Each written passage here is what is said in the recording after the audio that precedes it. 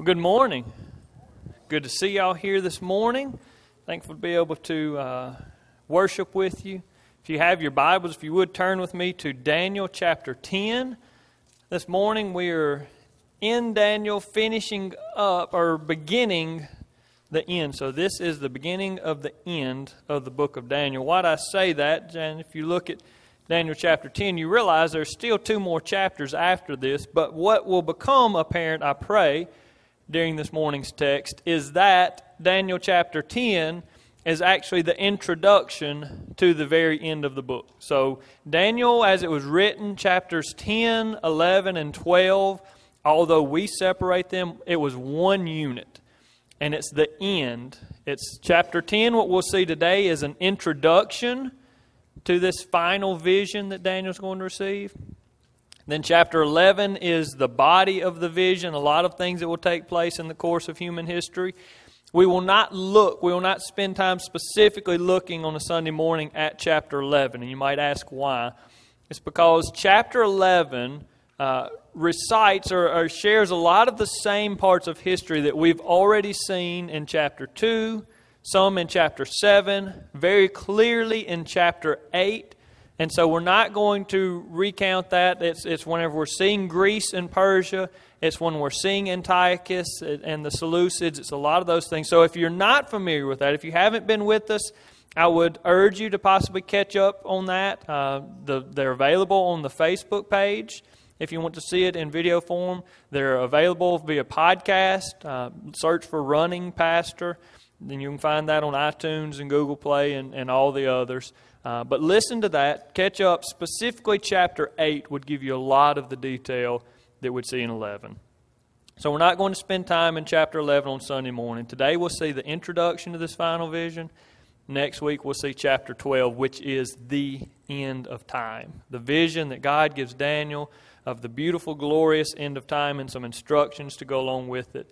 So today we're beginning this final section, this final 2-week push in Daniel, and I'm excited about it. But that's the overview, what we'll see. But what specifically will we see today? There are 3 things that I pray that you'll see in this text in chapter 10 today. The first one is how God prepares Daniel for this final vision. This final vision, this is what's going to take place in the course of human history, and some of it's going to be rough. There's going to be some persecution. There are going to be some wars. There are going to be some really difficult times for God's people. And then there's the end of time and a lot of things that are hard to understand. So I believe that God specifically, He prepares Daniel for this.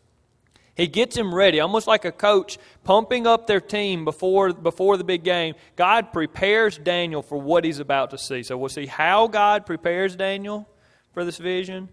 We're also going to see evil forces trying to keep Daniel from receiving the vision. God sends this vision to Daniel, and it's as if evil forces literally try to intercept this and keep it from getting to Daniel. We'll see how that happens.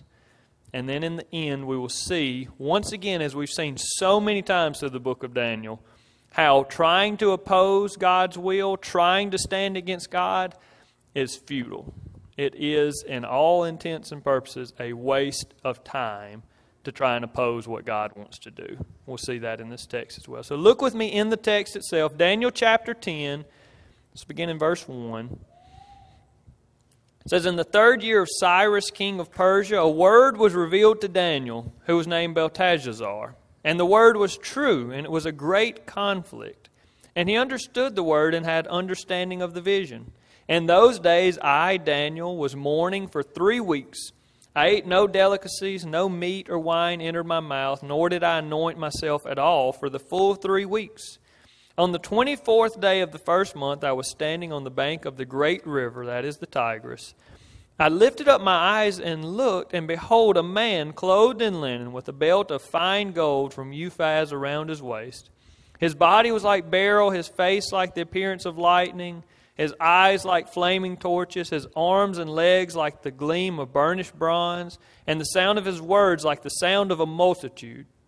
And I, Daniel, alone saw the vision, for the men who were with me did not see the vision, but a great trembling fell upon them, and they fled to hide themselves. So I was left alone and saw this great vision, and no strength was left in me. My radiant appearance was fearfully changed, and I retained no strength. Then I heard the sound of his words, and as I heard the sound of his words, I fell on my face in deep sleep with my face to the ground. So what's going on here? I believe this is God preparing Daniel for the vision that he's about to give him. What specifically do we see here? Daniel gives us the setting. He tells us the time period. He tells us where he was. But then he tells us as he's standing by the bank of this river, he looks and he sees this vision of a glorious individual. Right? And a good bit of this focuses on this individual, what he looked like. He looks and he sees this looks sort of like a person, but very much not like a person. It says that he had a body that was like beryl. That's this yellowish green, beautiful gemstone. So his body appears like this blue or yellow green gemstone. Had face that was as bright as lightning. Eyes that looked like flaming torches, arms and legs that are exceedingly bright and shiny like this bronze, and had a voice that was like the roar of a crowd, right? So the sound of a multitude. So he sees and hears this individual, and of course that attracts his attention. It says the men that were with him didn't see it, but they could feel the presence of something that made them tremble and shake, and they were so scared that they went and hid, and he saw this. And so he sees this individual, and it says he turns pale. His radiant appearance changes. The color leaves his face. He sees this individual, and he is astonished, probably somewhat scared by what he sees. And then it goes a little bit further, and this individual, this glorious individual, speaks, and Daniel passes out. What he says, I fell in deep sleep with my face to the ground. I fainted. So he sees this individual and he loses color, and then this individual speaks. And when he speaks and he hears this voice, it's too much for him to handle, and he passes out. So what is this? This glorious individual? We can ask the question, who is this? We can ask, why does God send this individual? Why does God allow Daniel to see this? If he's the only one that saw it, why does he allow him to see it? Let me give you the point, and then I'll explain it to you. Point one, God again responded graciously to Daniel's prayer. That's what happened here. Daniel prays, and in response to his prayer, he's going to receive the vision of chapters 11 and 12, and he also sees this individual standing there. Now, you might ask, Brother Zach, I know in chapter 9, whenever Daniel prayed and God showed him all these great things that were going to happen, that seems like a very gracious response. But for Daniel to pray, and for then God to send this individual that was so scary to Daniel that he passes out and falls on his face, it seems like a stretch for me to say that that is a gracious response to Daniel. Why do I say that's a gracious response? Well, it all comes down to who I believe this individual to be. If you've been with us through the book of Daniel, you will not be surprised to hear that who this individual is debated, but in my mind, it's very clear this individual is. This individual looks very similar to one other person that we see in Scripture. You can write this down and read it later. I recommend that to you. Revelation chapter 1, verses 9 through 16. If you have time later today, read that. Revelation 1, 9 through 16. We know what the book of Revelation is, right? Most of us are pretty clear. Revelation, it's God showing John the end of time, showing him this great battle, this great conflict, this great war, leading to the end of time when Jesus returns and we are with Him. Those of us that are His children are with Him forever. That's the book of Revelation. And so in chapter 1, just before God shows John all of that, He shows him something else in verses 9 through 16. And the thing that He shows him is Jesus. Before John sees all of those things that are going to be hard to understand and hard to believe for anybody that doesn't have faith, God shows John Jesus. And if you read that description, you will read several things that sound very similar to the language and things that Daniel says that he saw here. Now in that one, Jesus is wearing a robe, so you can't see the body that looks like beryl and something, but you see these brighter, shiny feet or legs. You see these flaming torches. You hear a voice that John says is like the roar of many waters and very similar to the roar of a crowd. That Daniel says here was the voice or sound of a multitude. But I believe they're for the same purpose.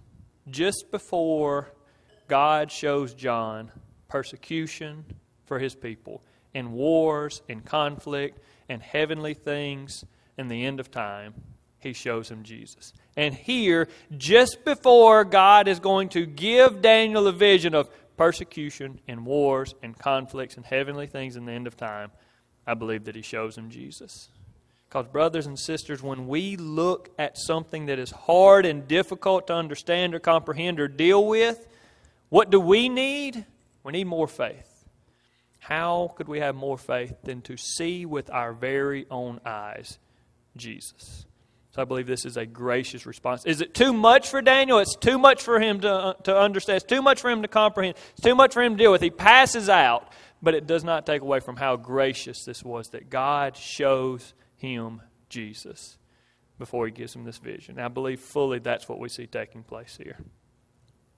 So then, as the text continues, he's passed out and he's there on the ground face down, and this angel is going to come to him and touch him to strengthen him and begin to speak to him. Look with me there in verse 10, Daniel chapter 10, verse 10. It says, "And behold, a hand touched me and set me trembling on my hands and knees. And he said to me, O Daniel, man greatly loved, understand the words that I speak to you, and stand upright, for now I have been sent to you. And when he had spoken this word to me, I stood up trembling. Then he said to me, Fear not, Daniel, from the first that you set your heart to understand and humbled yourself before your God. Your words have been heard, and I have come because of your words. The prince of the kingdom of Persia withstood me 21 days, but Michael, one of the chief princes, came to help me, for I was left there with the kings of Persia, and came to make you understand what is to happen to your people in the latter days, for the vision is for days yet to come." Now there's a lot that's going on here. What do we see? We see Daniel says that he's been praying, and now he has seen this vision of Jesus and has passed out, and then he's touched by an angel. Right? Not the show, but literally. Touched by an angel, and it gives him strength to stand up. We're going to see that several times throughout this chapter.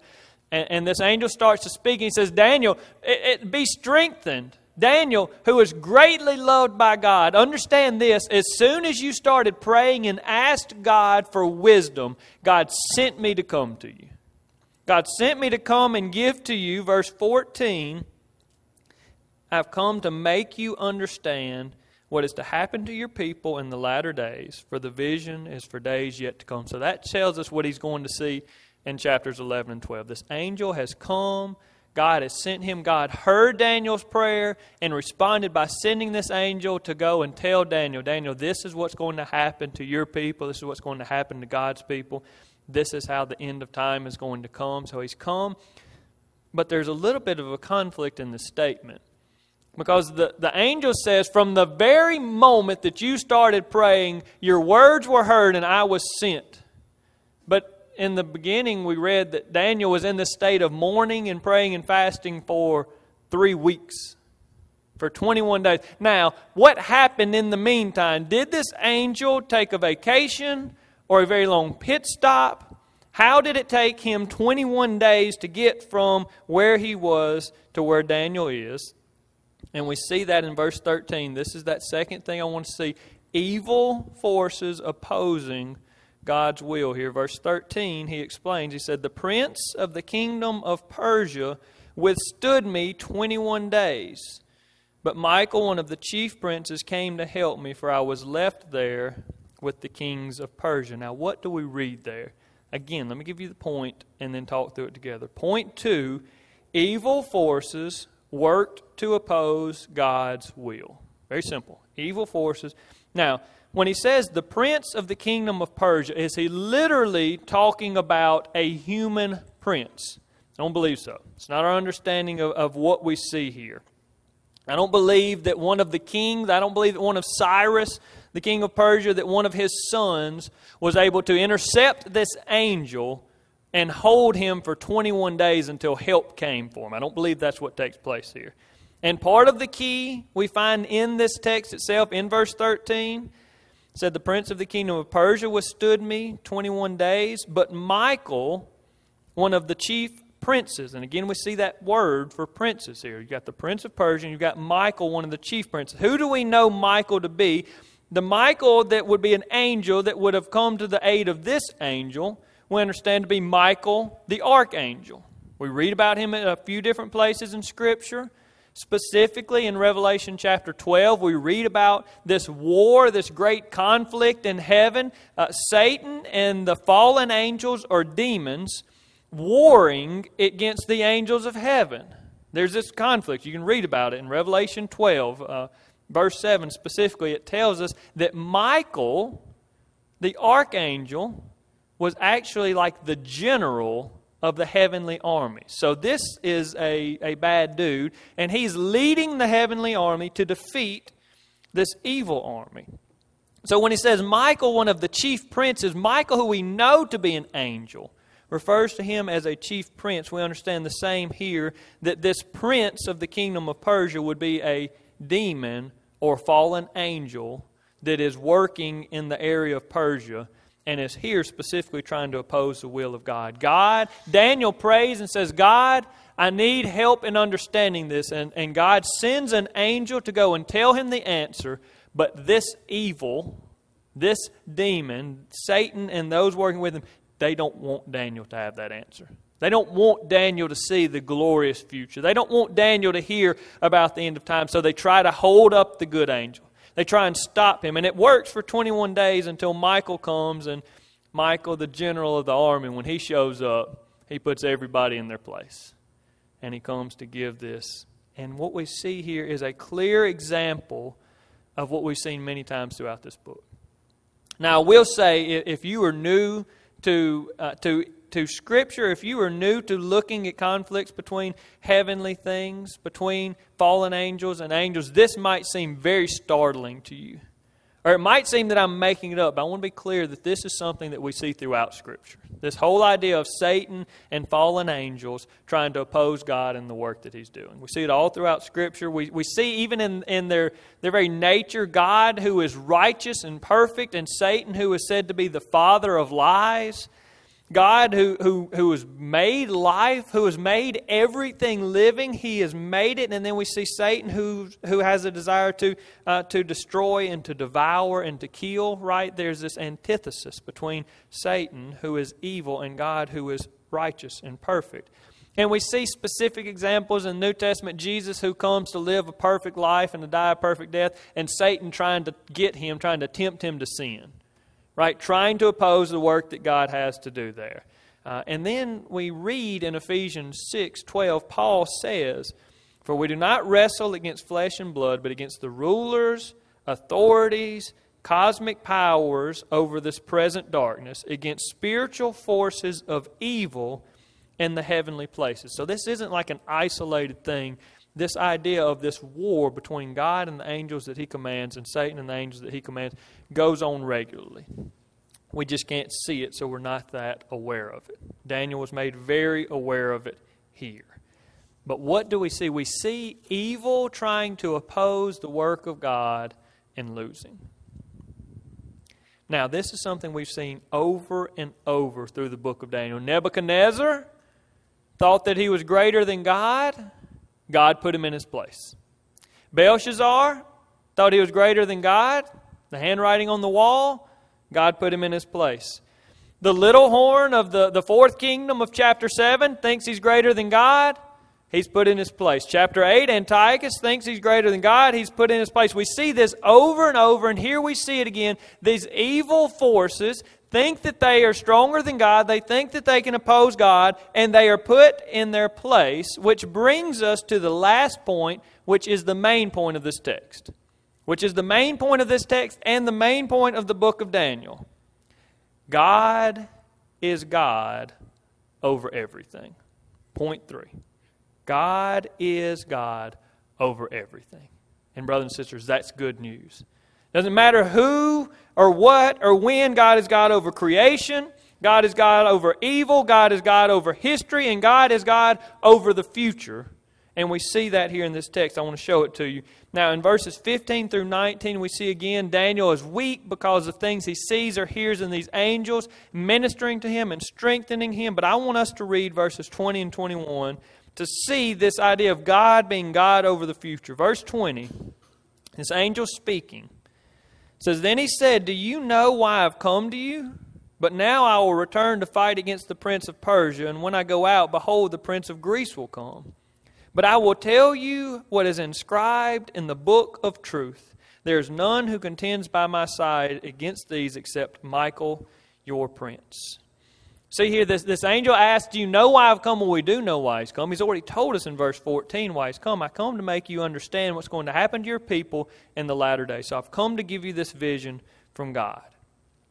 And then in verse 21, he introduces chapters 11 and 12 this way: "But I will tell you what is inscribed in the book of truth." And then he talks about this conflict, and he talks about what's going to happen in the future of human history, and then he tells what's going to happen in the end of time. That is what is written in the book of truth. Now, why is that specifically important to me? If you have been in my office, or if you walked by my office this morning and looked, you probably noticed I have a lot of books. We have a whole library full of books here at Mount Zion. Some of them talk about made-up fictional things. Some of them talk about the history and what's going on. Some of them talk about what we think is going on right now. Some of them even try to predict the future. But here's the truth. None of them have any actual bearing on what's going to take place. They can predict and they can guess and they tell what has happened, but they can't tell you for sure what's going to happen in the future. And they cannot change the future. But here we see this idea of this book. Could be literal, could be figurative. I think it's an actual literal book that God has, but that's neither here nor there. What we see is this: God knows the truth about what's going to happen in the future.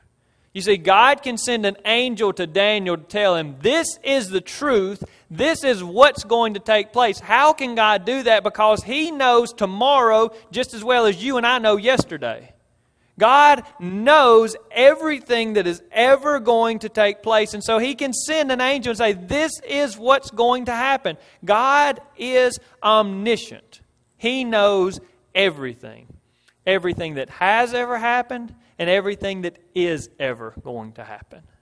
It's a beautiful reminder. But in what Brother Dusty read for us earlier in the welcome, shows us that not only does God know the future, but God's the one that has set the future. He's the one that's chosen what's going to take place. It's not like He just literally has this book that's like a crystal ball that tells him what's going to happen. If He has an actual book that says what's going on in the future, it's because He wrote in there what's going to happen in the future.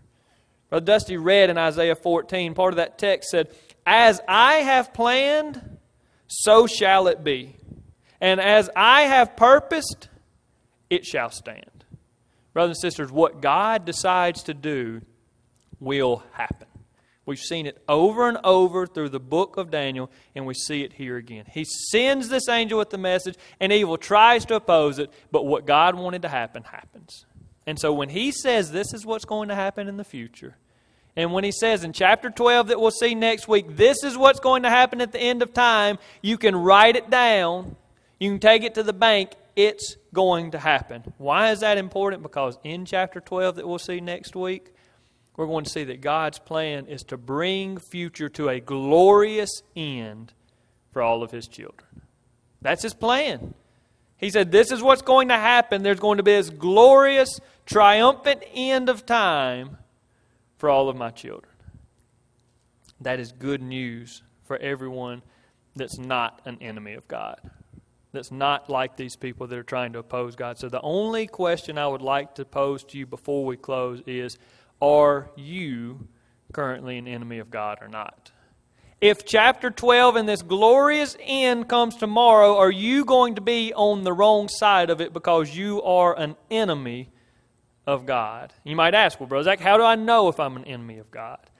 Well, if you were to ask that, I would point to Scripture and tell you that the Bible is clear that you are either working with God or you're working against God. Either you have made Him Lord and He is in charge and your life is based on His Word and the things that He wants you to do, or if it's based on anything else, then the book of 1 John that we looked at recently tells us that you are an antichrist. Right? Little a, you're not the antichrist, But it says those that oppose God are, little a, Antichrist. Literally just means you are against Christ. You're for Him or against Him. There's no middle ground. He is Lord or you are Lord, which makes you against Him. No middle ground. Romans 8 tells us that the mind that is set on the flesh is hostile to God. Hostile, enemy, against. If your heart and mind are set on you and selfish things and things of this world, then you're opposed to God. So how do you get to go from being against God to being for Him? Romans 5:10 says, "For if while we were enemies, we were reconciled to God by the death of His Son, much more now that we are reconciled, shall we be saved by His life." You hear that?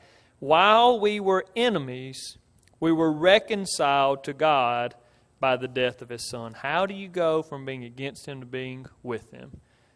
Because of Jesus Christ. God sent His Son, this Jesus that we see here, right? This is a pre-incarnate Jesus. This is Jesus in His glorious form, not in human form. That's not whenever He was born of the Virgin Mary. He didn't have a body that looked like beryl and legs like burnished bronze. He looked like a human. But brothers and sisters, that Jesus that came in human form lived a perfect life and then died a perfect death, paying the punishment that we deserved, taking the punishment for our sins, so that now, if we respond to Him in faith, we're no longer enemies of God. We're reconciled to God. We're no longer against Him. We are with Him. He is not against us. He is for us. And brothers and sisters, this God that's in charge of everything, it's good to have Him for you. So if you have questions about that, what do you mean by having faith? What do you mean being reconciled to God? What do you mean trusting in Jesus as Lord? I would love to answer those questions. Reach out to me. Stick around after the service. Call, text, Facebook message, email, whatever you need to do. Reach out. I would love to discuss those things with you if you have questions about them. But right now, I'd love for us to end by praying and thanking the Lord for who He is and for the things that He's done. Let's pray together. Lord, You are so good. Lord, You have given us so much more than we deserve. Father, we have all sinned and rebelled and lived for ourselves and lived against You, Lord, before we were Christians and even after we've been saved, those of us that have responded in faith to Jesus. Lord, even those of us that have done that, we still continue to find ourselves doing things that we shouldn't do. And Lord, You've still sent Your Son to die in our place so that we could be reconciled to You. And You continue to be patient with us and work with us to make us people that don't hate Your Word but love Your Word. Lord, You've given us new minds and new hearts as Your children. And You made it all available at a very high price. Lord, the price of the precious blood of Your Son. Thank You for showing us such great love. Lord, also thank You for showing us in Daniel 10 this reminder of how great You are, Lord, that not only do You know the future, but You're the one that decided the future. You're the one that has decided what's going to happen. And there's no one that can oppose You. There's no one that can change it. And to work against You is a useless thing. It's a useless task, Father, because You are all-powerful, and we cannot stop You from doing anything that You desire to do. So, Lord, for those of us that are Your children, this is good news. For those of us that can't wait to see what's going to happen in Daniel 12 actually taking place around us, Father, this is such good news. So, Lord, help us to celebrate Your greatness and Your power and Your ability. Because, Lord, You are our God, and we are Your people, and we're thankful to be that. Lord, if there are any here that are not Yours, Father, I pray that You would work in their hearts, Father, that You would show them Yourself in Scripture. Lord, that You would make clear how desperately they need You. Father, that they might repent of their sins and turn to You and be saved and become Your children as well. Thank You for offering that to us. In Jesus' name we pray. Amen.